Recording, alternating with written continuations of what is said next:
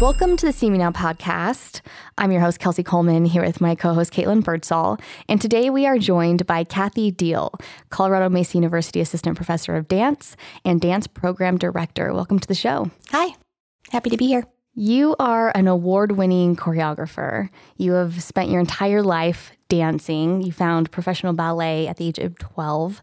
Can you tell us how you got into dance that young and what that path has been like for you ever since? Sure. I started dancing when I was quite young in competition dance studios in Rochester, New York. And then I was at a studio one day and they brought in a guest teacher named Tim Draper, who wanted to start a ballet company in Rochester, New York. And he kind of took me under his wing and introduced me to the world of professional ballet. And so I started training pretty intensely with him and started performing in his company all during high school. What was that like? I mean, you think of a normal, I'm doing air quotes, kid going to a high school and all the dramas that are associated with high school, but yet here you are, a professional ballerina. Yeah. Yes? It was interesting. I definitely didn't have a normal high school experience because for me, I was going to school during the day and then immediately after school, I went to the studio and took class and then rehearsed until usually 10 o'clock at night and then did the same thing Monday through Friday. And then Saturdays, I was there all day, usually from the morning until the 6 o'clock or something. So I didn't have a normal high school experience. I was also traveling to New York City and doing different things like that for my trainings. And so, yeah, it was pretty unusual.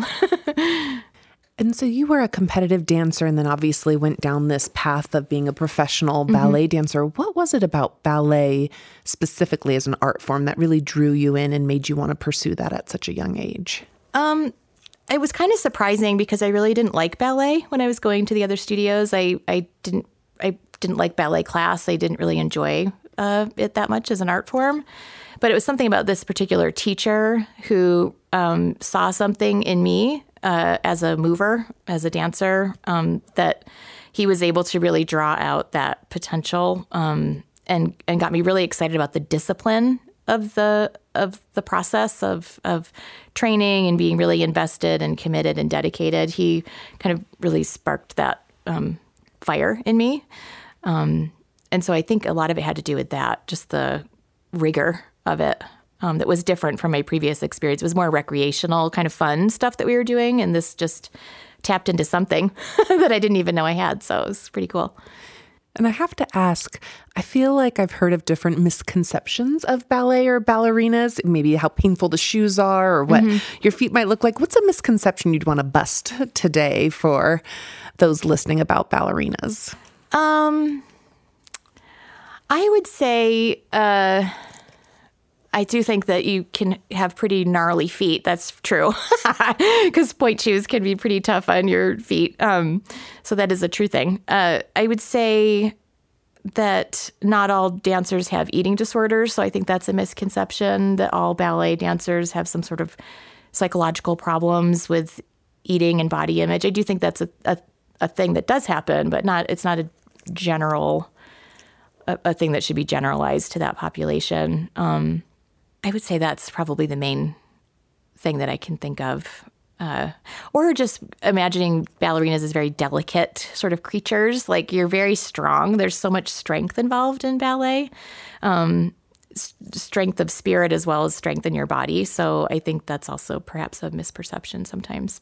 Yeah, I like that you hit on that last part of the strength of ballerinas and dancers. And I think of the mental taxation it has on those individuals. I mean, the hours that go in and the memorization of moves and getting that line right. How do you train now that you are a teacher and a professor here at CMU? How do you teach that mental strength? Yeah, that's a good question. Mental kind of fortitude to keep going even when you're tired, keep going when you're fatigued. I mean, we just came off of a concert. Everyone's tired. It was a long week. It was a long week leading up to it, a long weekend. It's exciting, but it's also really tiring. And you've got to get back into class, back into all of your other academic classes as well. I think a lot of it has to do with awareness. I teach a lot of skills around the mind-body connection and really listening to what's happening in your body, using movement as a way to manage stress and cope with stress, and to be, I guess, just developing a sense of resiliency strategies, for lack of a better way of saying that. It can be as simple as just knowing when you need to rest and knowing when you need to push, and just becoming so aware of yourself that you understand that for yourself, that it comes from within rather than somebody yelling at you. So it's that intrinsic motivation to keep going. And knowing, like I said, knowing when you need to take time off, when you need to rest, when you need to step back from something, knowing when you need to push into something. So I think a lot of it is about self-awareness. So you spent many years in the dance world throughout, middle school, high school. And then when you headed to college, you got actually your undergraduate degree in psychology. Can you talk to us about that switch? Because for those listening, you might think it's a natural progression of you'd continue on this dance path and journey. And psychology for some might seem like a complete left turn. So what drew you into psychology, and talk to us about that experience?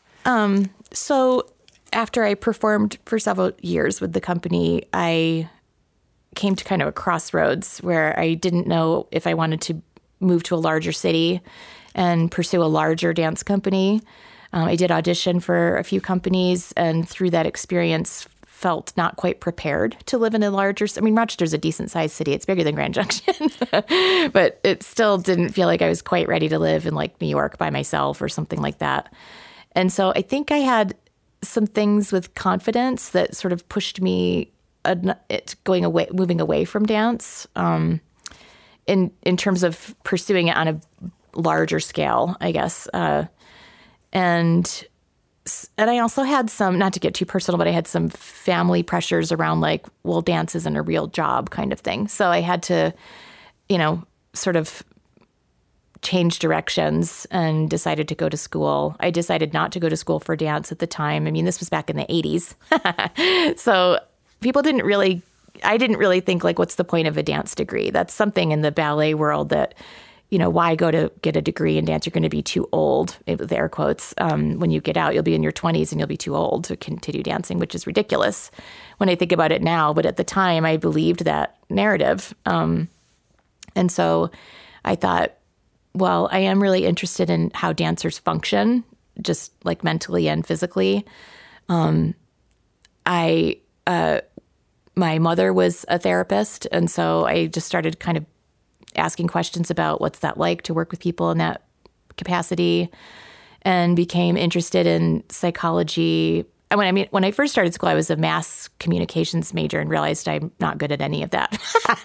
So I started thinking about what are my other interests my first year, and then I figured out psychology seemed interesting to me, and I wanted to work with dancers. But there weren't really any places to be doing that at the time. That wasn't a big push in the dance world. It's much more prominent now, that thinking about the wellness and mental health of dancers. But at the time, I didn't really know where to go to get more information about that. So I ended up getting a degree in psychology and then going and getting my master's in social work right after, primarily to start making a living and supporting myself. And the work was interesting to me initially, and then it got a little taxing, talking to people about, trauma and other things all day long. So, but yeah, that's how I got interested. Originally it was to go into working with dancers. That was my hope, to do that. But well, it sort of worked out, because here you are, right? You spent 10 years in the social work field, and then you found your way back to dance, and you've been doing that ever since. What is it about being an assistant professor or a faculty member in dance, as opposed to, there are a lot of avenues that you can go in now that we are further along. We're not in the 80s. There's so many options for the arts and pathways. So what would you say is so special about being a faculty member in the dance world? I'll just backtrack a little bit. When I was working as a social worker, I ended up also starting to teach dance at almost the exact same time. I ran into my former mentor, and he was very adamant that I should start teaching. And so I was doing both of those things at the same time and realized that I was feeling a lot more passionate about teaching after about 5 or 6 years of doing both. And so I ended up leaving my full-time position as a social worker. I still had a private practice, so I was working in it part-time, and I, through a series of events, landed a job as an adjunct instructor filling in for someone at a college. And it was the first time I'd ever taught in a college setting.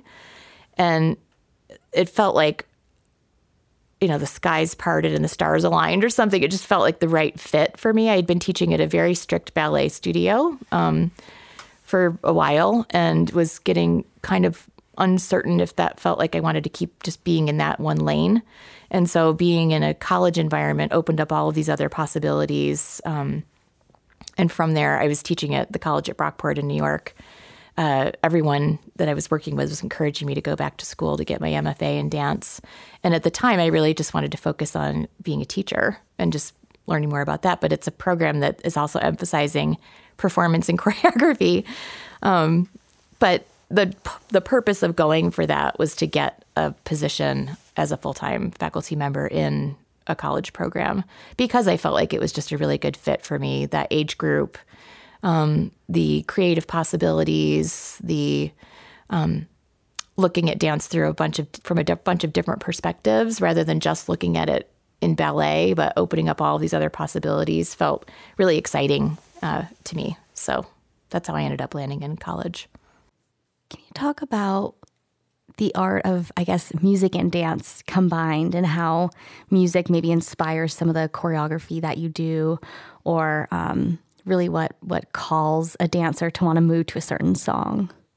So the interesting thing for me, when I went and got my MFA in dance, I was introduced to modern contemporary dance, which at the time I'd only had limited experience with. That was another kind of mind-blowing thing for me, in that it opened up all of these other artistic possibilities that I never knew about. And I was 36 years old and really didn't know any of these things. So I felt like that was just sort of this limitless place of discovering new ideas. And choreography was one of those places. In modern dance, which is the medium that I mostly choreograph in, or contemporary ballet sometimes, I often don't even start with music. I start with movement. And then I decide what kind of music I want to go with the movement. But that's not always the norm for some people. They start with music and then choreograph to whatever song they've chosen. It's so interesting, though. I had no idea that's how it worked. Yeah, a lot of people do just pick the moves and then figure out the song afterwards. How interesting. Yeah, like the last piece that I just did for our concert was actually inspired by a few different things, but my first rehearsal with the dancers was bringing in photographs of architecture and trees, and I was interested in shadows and light within those photographs. And the piece was called Shadows and Light. And so I wanted them to create their movements. What are they interested in when they choose a photo? And then they created a movement phrase based on what they saw in the photo, whether it was lines or just an emotional tone. One of the students chose a tree that was kind of surrounded in mist or fog around it, so it was kind of spooky looking. The other ones chose some architecture that had all these interesting shapes and textures in it, and so they created movement. And then I sort of combined some of those movement ideas with some of my own material that I'd been playing with, and we went from there. And I chose the music after we started the dance. So yeah. I love getting to hear about the creative process, because that's not something that I've been involved in since I was little. I took dance classes when I was very small, but it's really fun to get to hear about that creative process. Yeah. Sometimes I start with a song. Sometimes if it's something I'm really just interested in, I will start there. But it just depends on the project. It just depends on what's interesting to me at that time. It's also sometimes driven by what will the students benefit from the most. That's also something that's in my mind, is this is an educational experience for them. It's also an artistic part of their artistic journey as performers and choreographers, but I'm also interested in kind of what are they learning about many different layers of things in that process. So, yeah. So one thing I love at CMU is I feel like we really look at students as whole humans, whole people. So it's not just about their academic journey, but it's, all the support we provide outside of the classroom.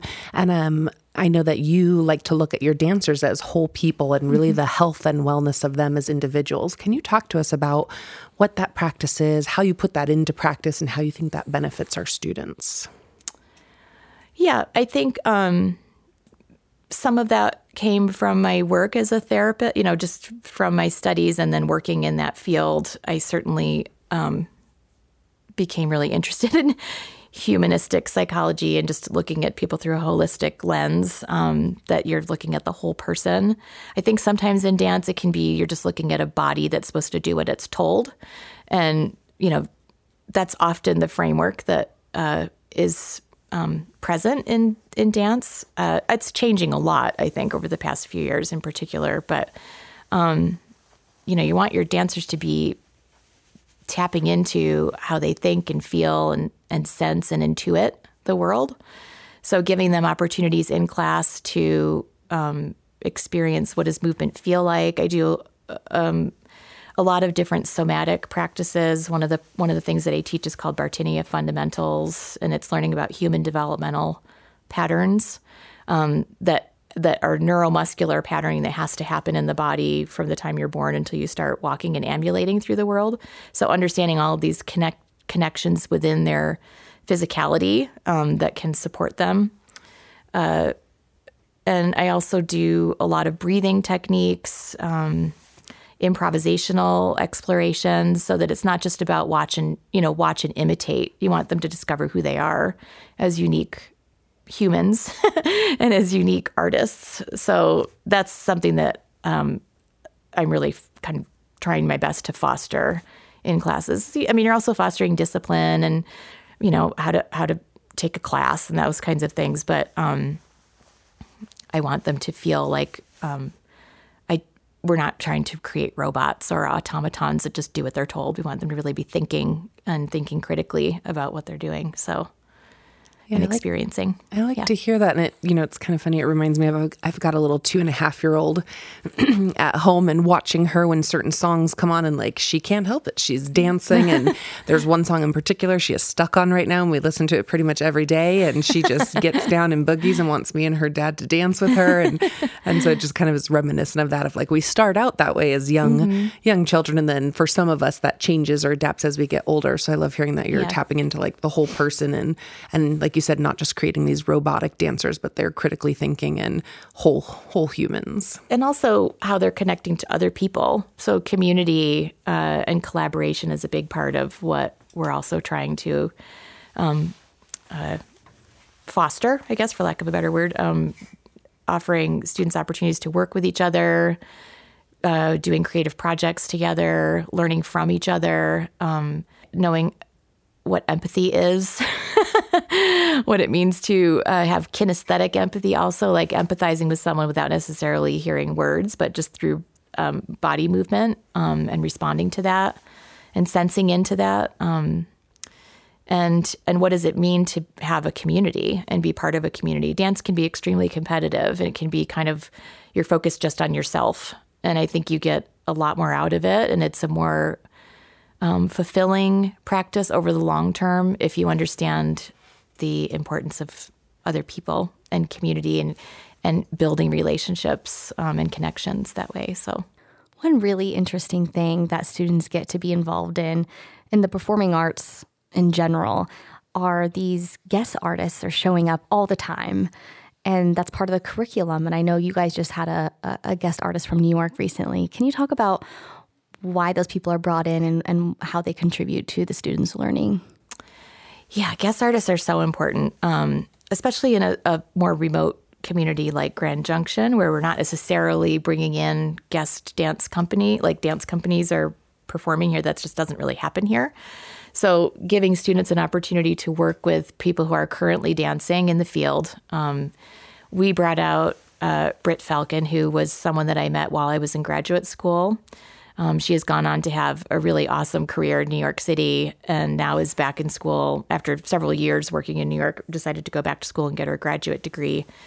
And I think that was useful for students to see someone who's currently in an MFA program in dance and how she's navigating around that. But she also brought out 4 dancers with her who are dancing in her company. So they got to spend time with 5 professional dancers who are actively working. And it's so important for them to have those experiences. One, they got to watch them do about a 20 to 25 minute performance. So they got to see these amazing dancers right in front of them in the studio and just feel into what that is like.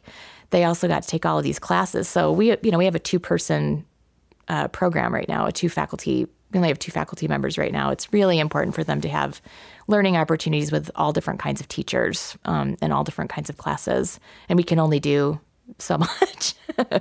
So that was really great. And they did all of this work around community building and collaboration. And they basically created the piece with them that they performed in our concert. So rather than sometimes a guest artist will come in and just set a work that they've already choreographed and it's already done and they just give it to the students. This was created out of working with the students for 4 days and what kind of movements they were creating and then putting it all together. And so it was a really cool process for them. They also created the sound score. So they didn't have music. They created the music while they were here. One of the dancers is also he's also a sound designer. So he just created this awesome soundscape for them to dance to. And it was really cool. So it's so valuable. It's essential for them to have that, especially if they really see themselves working in the profession as a performer or choreographer, to have that kind of exposure to other people. It's also networking. Who knows what could happen from having time with those dancers? Who knows what could happen from there? So, yeah. Incredible.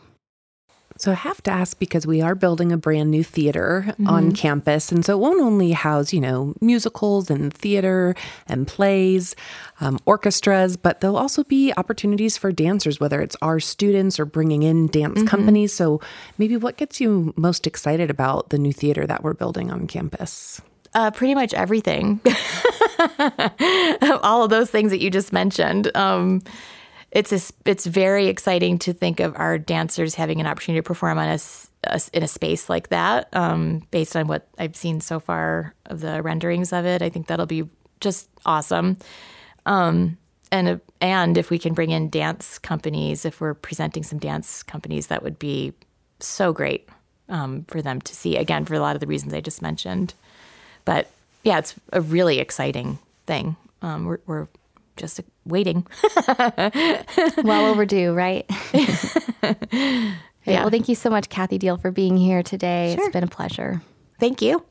Thank you for listening to the See Me Now podcast. You can find us on Apple, Spotify, or wherever you get your podcasts.